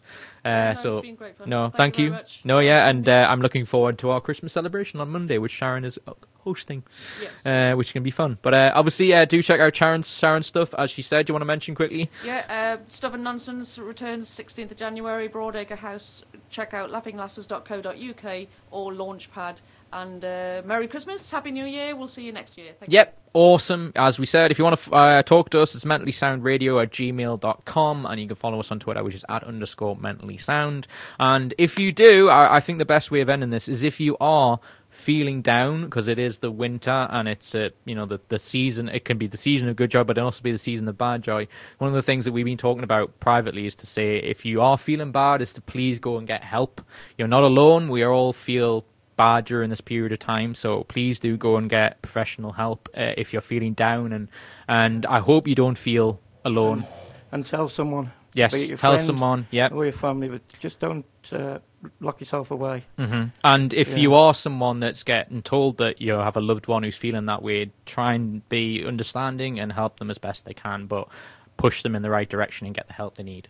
I think that's the best way we can say it. But anyway, this is Wham with Last Christmas to end the show, and have a Merry Christmas and a Happy New Year for everyone here at Mentally Sound. This has been Show 10, and thank you, and Happy Merry Christmas and a Happy New Year.